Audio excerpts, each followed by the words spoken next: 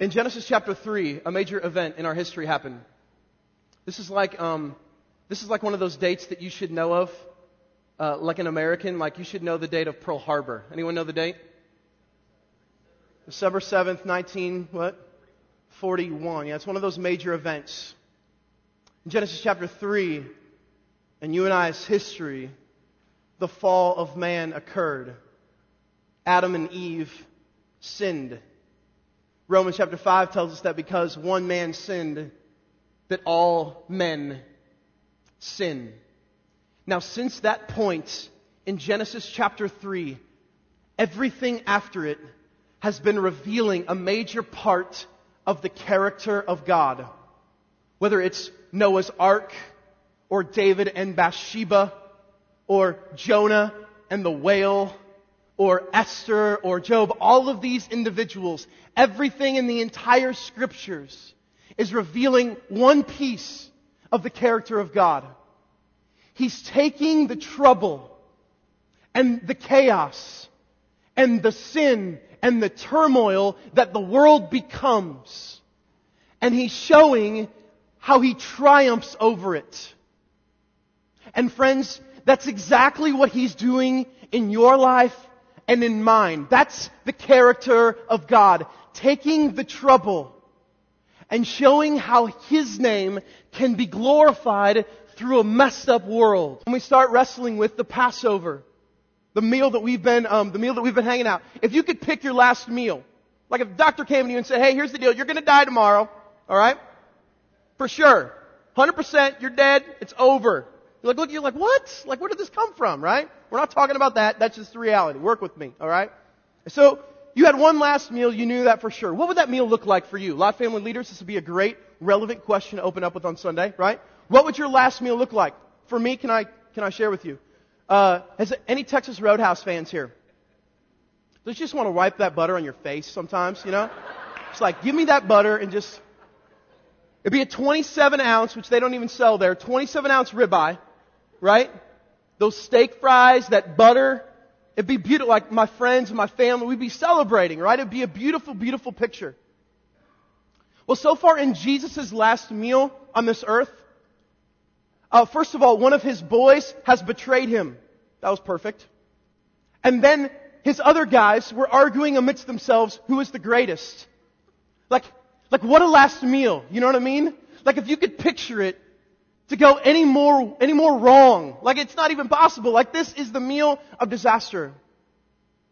But friends, it's actually the meal of beauty, isn't it?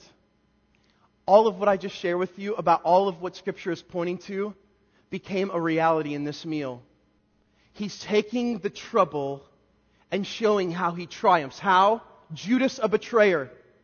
A random person would be like, whoa, that's not good. If one of your own kind is betraying you, like that's not a good start to things.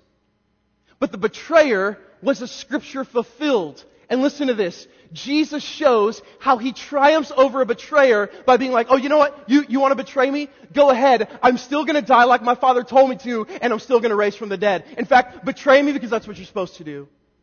Then listen to this. He's going to take these 11 B-teamers, these 11 disciples, who appear through the Gospels as morons. Like they're never getting it. They're arguing all the time about petty things. And He's going to take these guys and He's going to start the greatest movement of all time with them. Taking our trouble, my friends, and showing how He triumphs over it. Any of you guys in trouble here tonight?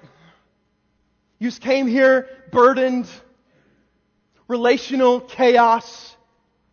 You've had a stressed out week. Let me tell you something tonight. The message of God's Word is He desires to triumph for His name's sake, for His glory's sake, over all of your trouble, over all of your chaos. Cast your burdens upon me because I care for you. Can tonight we let Jesus be Jesus?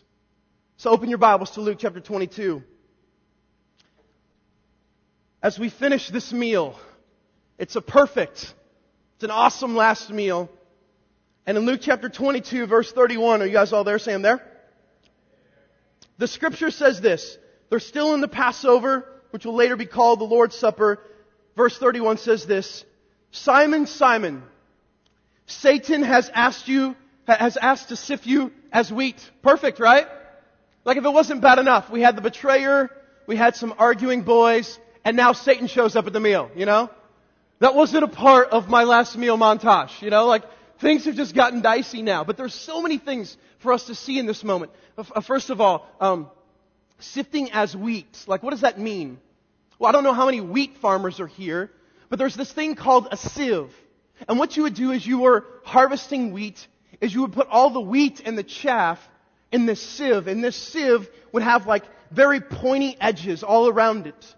And what you would do is you would violently shake this sieve. I'm not violently doing it right now, but you guys, violently shaking this. And the wheat would spread around. And then eventually, you would throw the sieve up in the air, and the wheat would go flying in the air, and it was thought that all the chaff would fly away, and the wheat, the real wheat, would settle back down. So what Satan asks to do, not just of Simon, by the way, but this is of all the disciples, because the you in verse 31 is plural.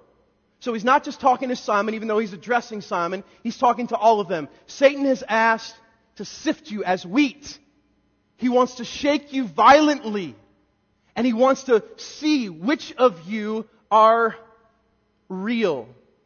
Now, Satan and Jesus having a cosmic conversation should arise some questions in our mind. Amen? This is like, hold on. Satan and Jesus, or Satan and God, or your picture of the Trinity, are talking about sifting people.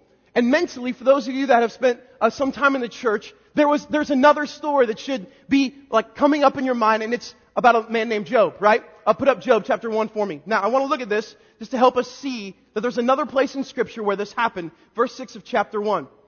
By the way, Job is so often misused. It's like if you ever get in a car wreck, this is the passage people quote, you know? You get in a car wreck, you get out of your car, the first people are, well, hey, Job had it pretty bad. You know, it's like, whoa. Like, that's complete misusage, you know? Yes, Job did have it bad, right? But no. So look at this. Verse 6. One day, the angels came to present themselves before the Lord, and Satan also came with them. Now this is just interesting. So Satan comes with the angels to talk to the Lord. Verse 7. The Lord said to Satan, where have you come from? Wouldn't you have loved to have been there at that moment, right? That's like, where? I just love that question because he obviously knows for whatever reason he wants to hear. Satan answered the Lord, which by the way, every time you see the Lord capitalized, it's that Hebrew word Yahweh. Satan answered the Lord from roaming through the earth and going back and forth in it. Now this is consistent with Ephesians, which tells us that Satan is the ruler of the kingdom of the air, or the ruler of the earth, right? Verse 8. Then the Lord said to Satan, have you considered my servant Job? God brings it up. Have you considered my servant Job? There was no one on earth like him. He is blameless and upright, a man who fears God and shuns evil. This is an interesting cosmic conversation, isn't it? Verse 9. Does Job fear God for nothing? Satan replied. Have you not put a hedge around him and his household and everything he has? By the way, a hedge here. That's where some of you guys have heard of this hedge of protection around you. This is where this comes from, right? Have you not put a hedge around him and his household and everything he has? You have blessed the work of his hands so that his flock and herds are spread throughout the land. What is Satan saying? He's saying, look, God, this Job guy, yeah, he may be a good guy, but let's be clear. You've protected him. Like you've blessed him with flocks. You've hooked him up. So that's why he's faithful. Verse 11. But stretch out your hand and strike everything he has, and he will surely curse you to your face. I get a little bit of an image, just a little one, of like the bullies on the playground, you know? This is like kind of mano-y-mano here, you know? Stretch out your hand, and I promise you he'll curse your name. Oh, really? You know? Look at this, verse 12. The Lord said to Satan, very well then, everything he has is in your hands. But on the man himself, do not lay a finger. Then Satan went out from the presence of the Lord. Now, for those of you guys who know the story of Job, you know that his children, what? Die. His flocks die. Everything is taken from him but his life. And never, even though there's a point where it seems like he's going to turn, he never curses God. But these two stories, Satan asking to sift the disciples as wheat, and this moment here in Job, pose some interesting things for you and I, doesn't it? First of all, they tell us this, that Satan has to ask permission, my friends, for everything that he's doing. Why? Because the second implication is there is a certain hierarchy of authority that is all around us, my friends. That hierarchy goes something like this. God, I didn't know if you are aware, Satan underneath that. Listen, there is never a moment, ever, where this shifts. I think sometimes we get confused and give Satan the credit that sometimes God deserves. That's tough. That's tough. But my friends, God is always above the authority of Satan. That's why I struggle sometimes when something bad happens and people are just, that's just the enemy, you know? And listen, it's not that it may not be. But have you considered the fact that somewhere along the line, God allowed Satan to accomplish that? God allowed Satan to do that. This does not, in any way, shape, or form, diminish the power of the enemy. Are you guys with me? Listen, he's talking to Peter here. In 1 Peter chapter 5, verse 8, do you guys know what that passage says? The devil, your enemy, prowls around like a roaring lion looking for someone to devour. Do you think Peter understood this now a little bit firsthand? Peter, in his letter, writes about the fact that Satan is looking for someone to devour. Do you think that that's why then in Ephesians chapter 6, we get this image of, like we're to put on the full armor of God? Can I ask you guys a question? Have you ever thought about that one of these conversations maybe has happened over your life? Do we have any idea what's happening in the spiritual realms? God gives us a map of how we're to guide our heart through that battle. That we're to put on the breastplate of righteousness, the belt of truth, feet fitted with readiness.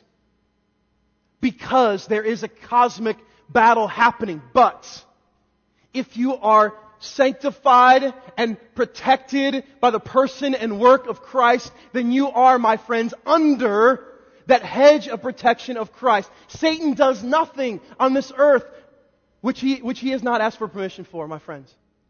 Everything that he does has been allowed by God because the hierarchy of authority goes God, Satan, always.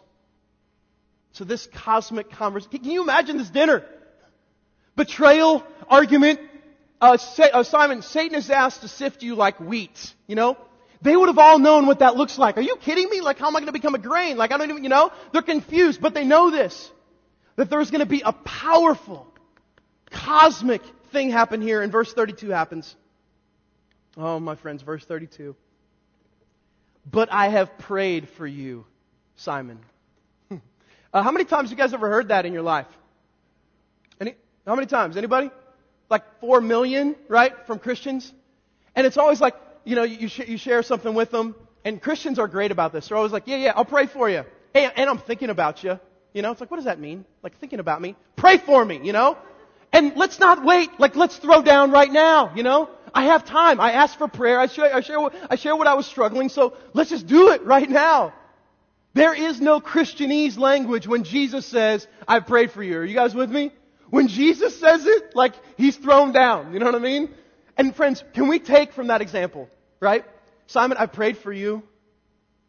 And when he says that, my friends, it opens up a ginormous can of worms. Now, to have Jesus praying for you, have you ever thought about that before? Like, what does that mean? Well, to understand what that means, we need to go on a little bit of a journey. You guys ready? There were 12 tribes of Israel. From one of the tribes of Israel, you guys will remember this in Genesis, came all of the priests. Okay? That was the tribe of what? Anyone? Levi, right? All of the priests came from the line of Levi.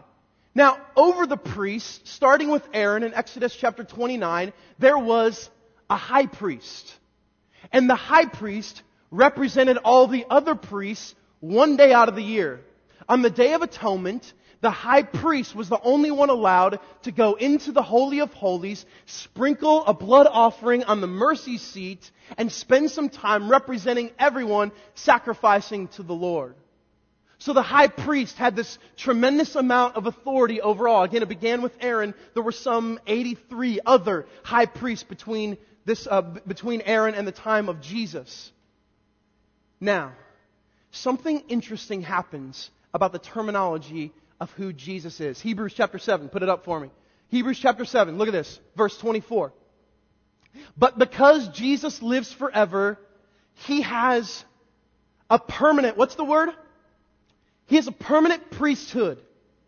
Therefore, He is able to save completely those who come to God through Him. Look at this. Because He always lives to intercede for them. Jesus has become our intercession. It goes on. Look at this. This is awesome. Such a high priest meets our need. One who is holy, blameless, pure, set apart from sinners, and exalted above the heavens. Jesus became the ultimate high priest who is eternally interceding to the mercy seat, to the throne of the Father for His people. Now, this is huge. Why? Because the high priest in the Old Testament went to the Holy of Holies how many times? One time a year. The Day of Atonement. Whereas this passage says, because Jesus lives forever, He has a permanent priesthood. He is always interceding. Ephesians, put this passage up for me. Ephesians chapter 3 verse 12. In Him and through faith in Him, look at this, we may approach God with freedom and confidence. Simon, I've prayed for you. And what he's saying is I'm interceding for you because I'm the high priest. And when I pray to the Father, when I mediate to the Father, those prayers get heard. Those prayers get answered. That's why we pray and we say in the name of who? In the name of Jesus, because He's our mediator. Romans chapter 8, look at this beautiful passage.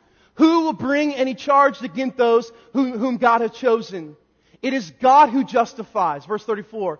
Who is He that condemns? Christ Jesus, who died, more than that, who was raised to life and is at the right hand of God and is also interceding for us. Christ is the ransom, the high priest in the order, Psalm 110, of Melchizedek, who shows up in Genesis, kind of a mystery man. But we know, my friends, that Jesus becomes this great intercessor. What does that do for our prayer life?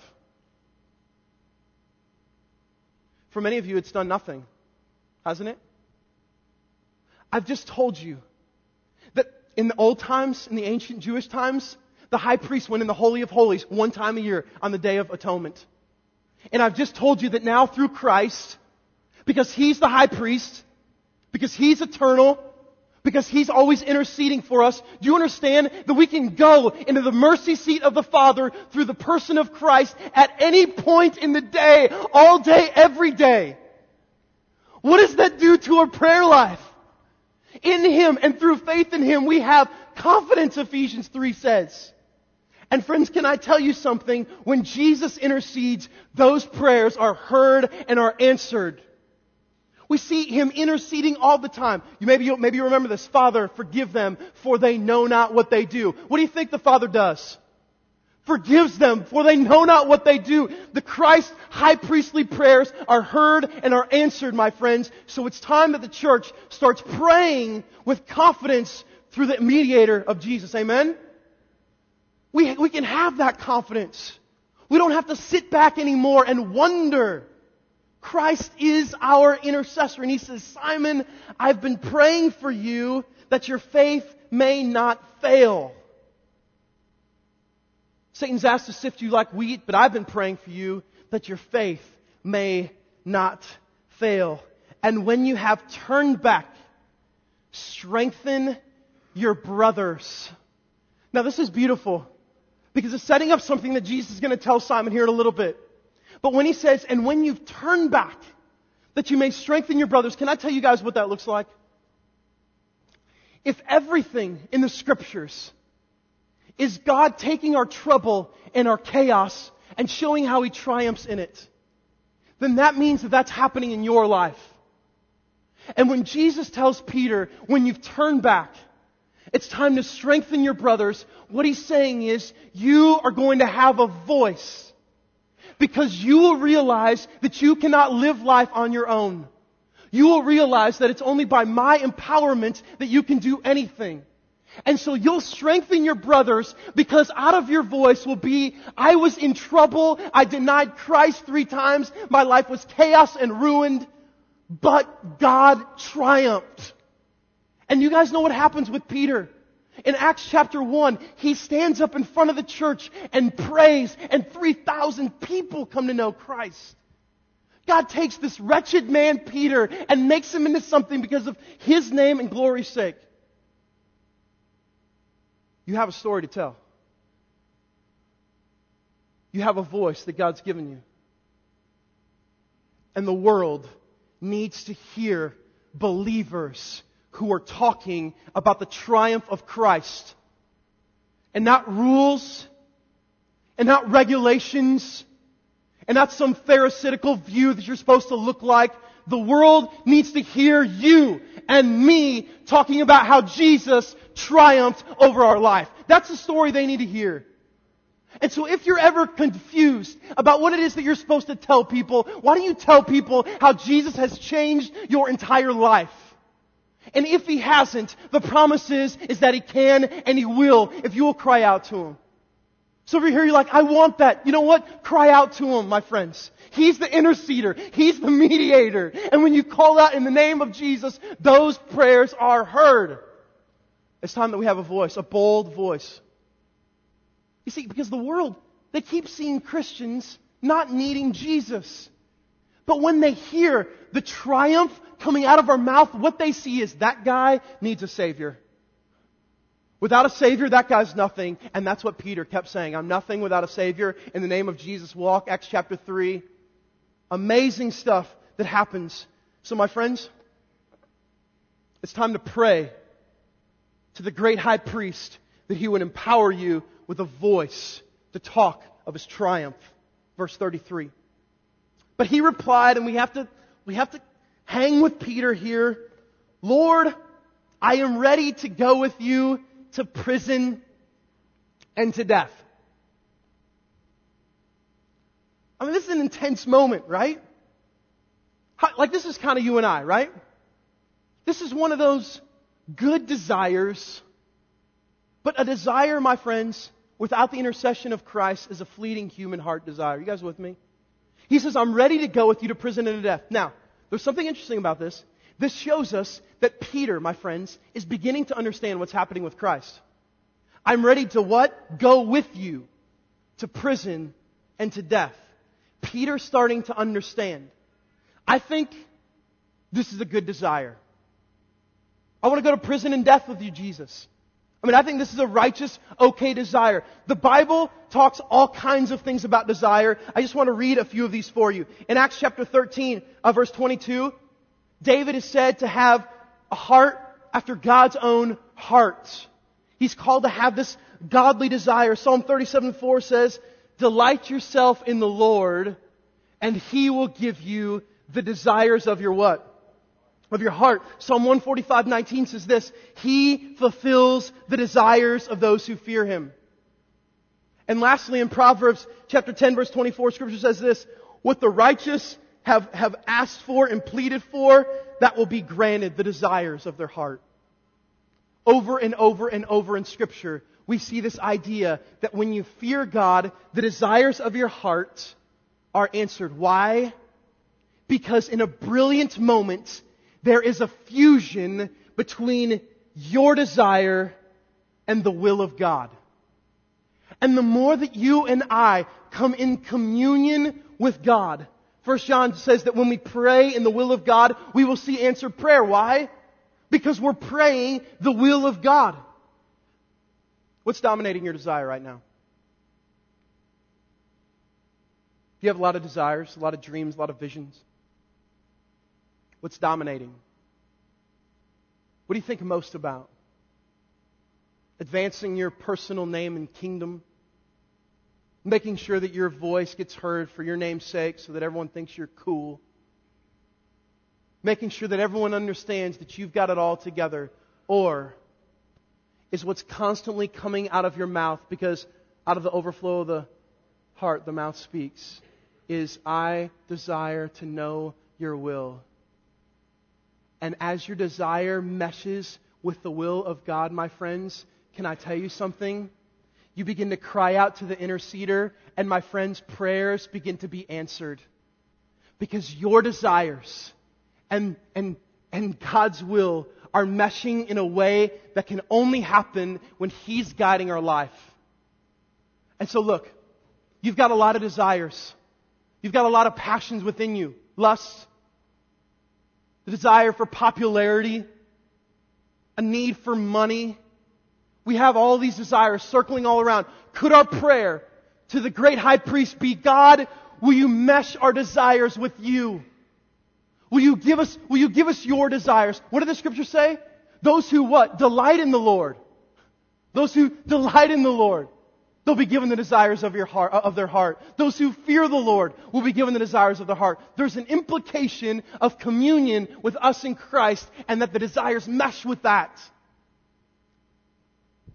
Peter says, I'm ready to go to prison and to death. Anyone know anything about Peter? He ends up there, doesn't he? He ends up in prison. And friends, later in his life, just like 10 of the other 11 disciples, he ends up being crucified upside down. This desire eventually gets interceded for. But what did he say? I'm ready. And what did God say? No, you're not. No, you're not. Why? Because I'm going to take your troubled self and I'm going to triumph over it, and you're going to have a voice. My friends, our readiness, when it continues to be melded with the purposes of Christ, then we begin to live on His timetable and understand His timeline and not our own. Peter will go to prison and to death, but he is not ready yet. Jesus answered, I tell you, Peter. Which is interesting, isn't it? Have you guys noticed what he's been calling him through this passage so far? What has he been calling Peter? Simon. He's been calling him Simon over and over and over.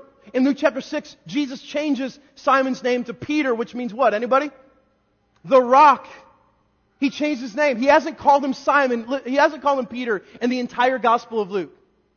But now he calls him Peter, as if to build like this connection with him. As if to get him to remember for a moment all of the ways that he's called his life to be more. Verse 34, Jesus answered, I tell you, Peter, before the rooster crows today, you will deny 3 times that you know me. This had to be a blow in the gut of Peter. No, like, not me, Lord. I'm ready to go to prison. I'm ready to go to death. No. Peter, before the cock crows 3 times today, you will deny me. Now, this is problematic. Why? I've just been preaching that when Jesus intercedes for you, His prayers get answered. So Jesus prayed, Simon, I've prayed for you that your faith may not fail. When Judas fails, he commits suicide. When Peter fails, denies the name of Jesus 3 times, in Luke chapter 22, verse 62, what does he do? He sees the eyes of Christ and he what? Anyone? He weeps. He repents. There's a difference between struggling with your faith and struggling with faithfulness. And so when Jesus prays, I pray that your faith may not fail, that prayer gets answered. Because in his moment of turmoil, Luke records he meets the eyes of Christ and instantly he repents. That prayer in that moment gets interceded for. We see later in the Gospels that Peter gets restored and Jesus sends him out, triumphing over this trouble. What a beautiful picture, my friends. This is what God does over and over and over. And this is what people need to be hearing. He did it. He triumphed. He's good. Verse 35. He kind of shifts gears a little bit. This is interesting. Then Jesus asked them, when I sent you without purse, which that's just weird, you know? I mean, the first time I taught this, I still haven't reconciled this verse. You know, I don't know what that would have looked like. I mean, I know there's like the merce, the man purse thing, and when I sent you without a purse, it's like, thank you, Jesus, you know? Thank you for sending us without that. Bag or sandals. Did you lack anything? He asks. Nothing, they answered. Now what's happening here? You guys will remember in Luke chapter 9, Jesus sends out the 12. He gives them power and authority. You guys remember this? He sends them out with nothing. Why does He send them out with nothing? Because the image is, you're going to go and you're going to connect with people. And people are going to provide food and lodging. People are going to hook you up. Listen, the time in Luke chapter 9, there would be opposition, but nowhere near the opposition right now in Luke 22. Are you guys with me? Jesus was growing in popularity. And so the image is, you don't need a purse or merce or a bag or, pink sand. You don't need any of that. Because people are going to provide for you. You're going to be blessed. You're going to be hooked up. Then when Jesus sends out the 72 in Luke chapter 10, He says the exact same thing. Go out, take nothing with you. And then He says, when you do come up against opposition, what do? You leave the city, you kick the dust off your feet, and you preach to them what? The kingdom of God is near. Right? You guys remember that? That was the time. Jesus is growing in popularity. A lot of people are connected with Christ. So there's this image of okay, things are good. Verse 36. He said to them, but now, if you have a purse, take it. And also a bag. Like I had a picture of one of the disciples raising theirs up, and everyone being like, what? But now if you have a purse, take it. And also a bag. And look at this. This gets strange. And if you don't have a sword, sell your cloak and buy one. Whoa. Did you guys see that same part I did in there? Is Jesus saying it's time, what is He saying here? Do you guys understand what a cloak is, right? It's your garment, Thankfully you would typically have 2 layers of garments. But He says sell your cloak and buy a sword. Now at first glance you and I would have to question, so is Jesus turning militant? He seems so humble and serving, and now Jesus is telling His disciples, it's time to start cutting some people up? What's the image here? Look at this. The key word in this verse is, but now. If this were literal, then Matthew 26 would make no sense when Jesus said, if you live by the sword, you'll die by the sword. If this were literal, then it wouldn't make sense when Peter cuts the ear off the soldier, and Jesus says, Peter, put your sword down. It wouldn't make sense. So clearly, the but now means that this is a figurative, times are changing. You were accepted, but John chapter 15, now the world will hate you because they hate me. Times are changing, boys. This is a preparatory statement of it's going to get rough. It's going to get dicey. Can I ask any of you, has anything changed? Unfortunately, we live with the American facade that it has. That somehow we can live in our Christian culture and, somehow figure all this culture stuff up. My friends, this has not changed. The world is confused by the cross of Christ. They think it's foolishness, my friends, and they still, by the promise of John 15, hate the disciples. Hate, at times, you and I. Because of the name that we bear. But you'll also remember what Peter wrote.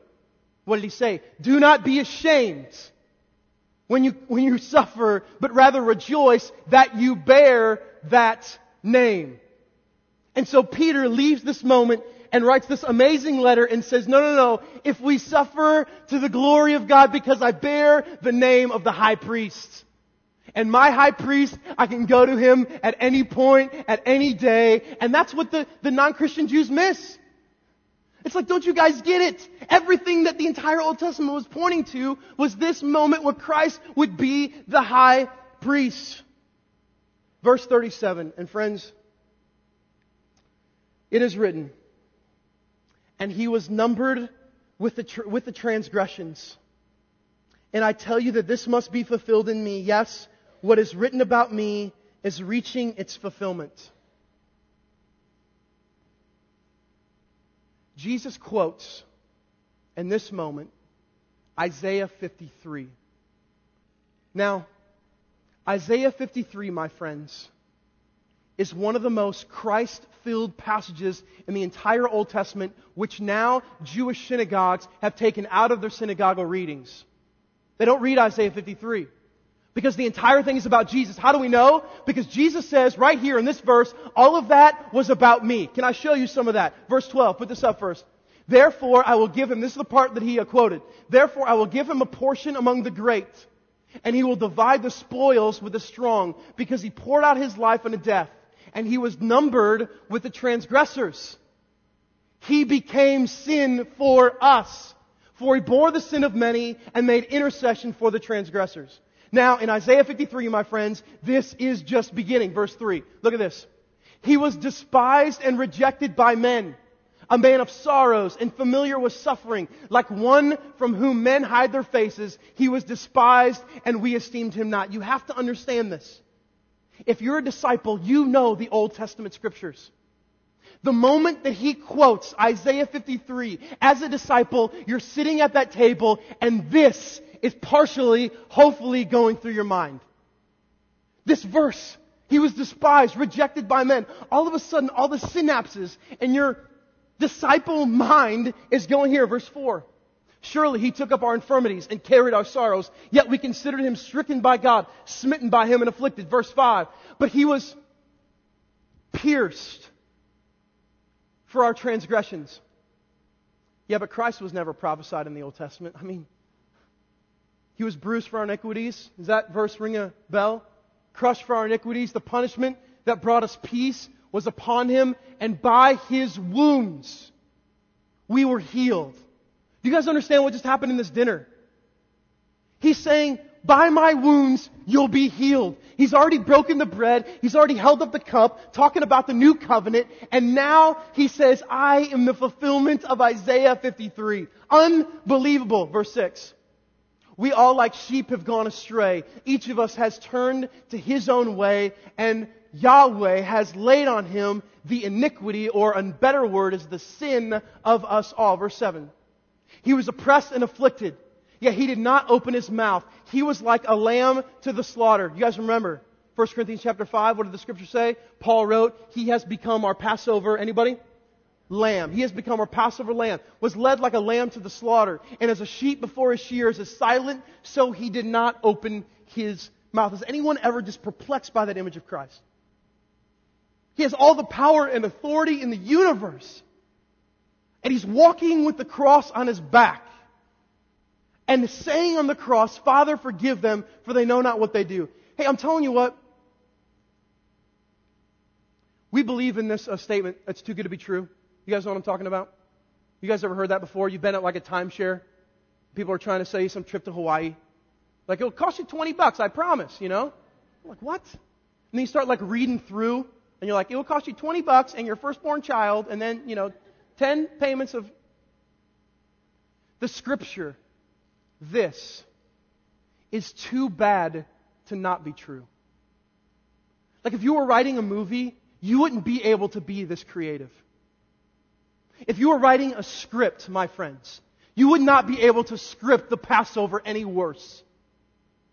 The chaos of the scriptures, listen, the chaos of your life legitimizes the gospel. Why? Because it legitimizes the need for Christ. That needs a Christ. You need a Christ. It's too bad to not be true. Don't you love that we get to point to the Bible and say, rape, murder, incest, war, chaos, God wiping out man, women, and child. And people say, why? And we get to sit back and say, Isaiah 53, for the glory of God. I don't have to know all the answers. All I have to do is understand who's in control. And when I understand who's in control, it answers a whole lot of other questions. So he goes on in verse 8, by oppression and judgment he was taken away. And who can speak of his descendants? For he was cut off from the land of the living. For the transgression of my people he was stricken. Verse 9. Now friends, this gets really, really interesting here. And this is the part mostly of this verse I want you to see. He was assigned a grave with the wicked and with the rich in his death, though he had done no violence, nor was any deceit in his mouth. Now verse 10 has caused many a believer to fear and tremble. Yet it was the Lord's will to crush him and cause him to suffer. And though the Lord makes his life a guilt offering, he will see his offspring and prolong his days, and the will of the Lord will prosper in his hand. Now, we better wrestle with that first part. It was the Lord's will to crush him. Peter stands up in front of the church in Acts chapter 20, and he says, God foreknew and foreplanned the death of Christ. Peter got it. But can I tell you guys something? The word will here in verse 10. Read a John Piper sermon this morning. He's talking about this particular verse. That word will is mistranslated in the NIV and many other scriptures. Two other places in Isaiah, Isaiah 1 and Isaiah 62. That Hebrew word for will is translated, the exact same word, only 3 times used in Isaiah, is translated pleased or delighted. The Lord was delighted to crush him and cause him to suffer. The Lord was pleased in the King James Version. Now, how can this be? How can a good, loving God be pleased to crush His Son? How can a good, loving God sit back in heaven and be pleased? Can I read a passage for you, my friends? This is just unbelievable. In John chapter 10, no need to flip there. I just want to read this for you. In John chapter 10, Jesus is talking and He says, look, verse 17, the reason my Father loves me is that I laid down my life. The reason my Father loves me is that I laid down my life only to take it up again. Listen, no one takes it from me. Not Pilate. No human. No Pharisee or Sadducee. No one takes it from me. But I lay it down of my own accord. Listen, I have the authority to lay it down and authority to take it up again. This command I receive from who? From my Father. How is it that Yahweh can be pleased at the crushing of His Son?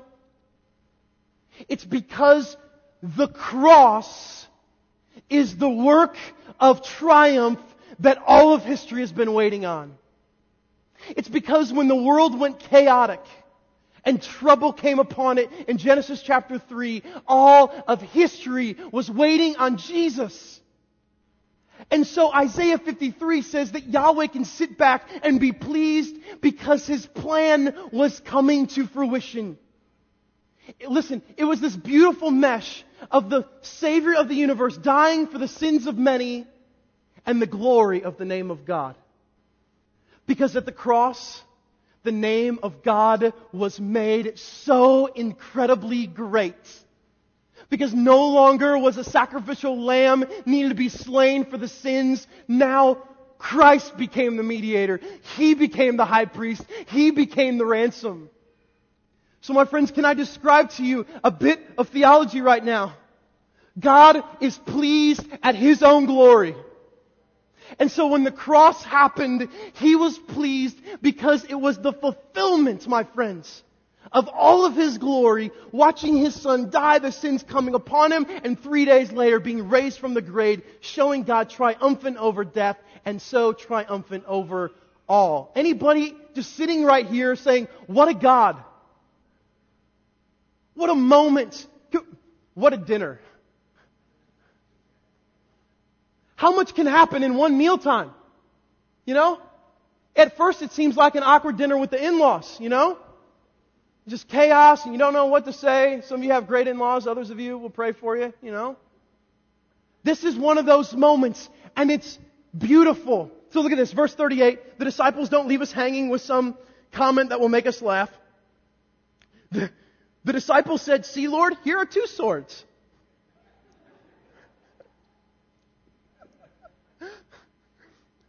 He's just like Isaiah 53.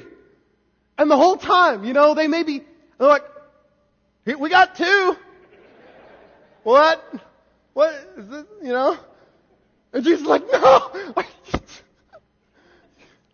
And what does Jesus say? How does He respond? That's enough. Now, again, it's possible for us to interpret that as Jesus saying, 2 will do. Listen. I'm no mathematician, okay? But if you want to give the disciples, who were fishermen and tax collectors, 2 swords and say, all right, go ahead at the legions of the Roman army with 2 swords. Yeah, you got God behind you, okay? But he's saying like sell your cloak, all that. Friends, he doesn't mean it literally here. And that's why he says this, it's enough. And the statement is not the two swords are enough. The statement is this conversation is over. You know what I mean? Like, you guys have clearly, what a dinner. What a dinner, huh? Betrayal, the new covenant, arguments, the Lord's will and pleasure to crush His Son. The question for you and I remains tonight, my friends. So what will you and I do? All of the fulfillment of everything that had ever been understood. What will you and I do with this image of the cross? What's our response to this symbol of triumph? How do you and I tonight say, what a God that would plan everything for your own glory and for your own namesake and would call me as a sheep who had gone astray to receive the grace of Christ? Can I ask you tonight, how do you respond to that God? What do you do with that great grace? Do you look at that cross and say, oh, the triumph of Christ, that now I can go to the Father and say, God, will you just heal this person, or will you take this person, or God, would you save this person? This is the symbol of intercession.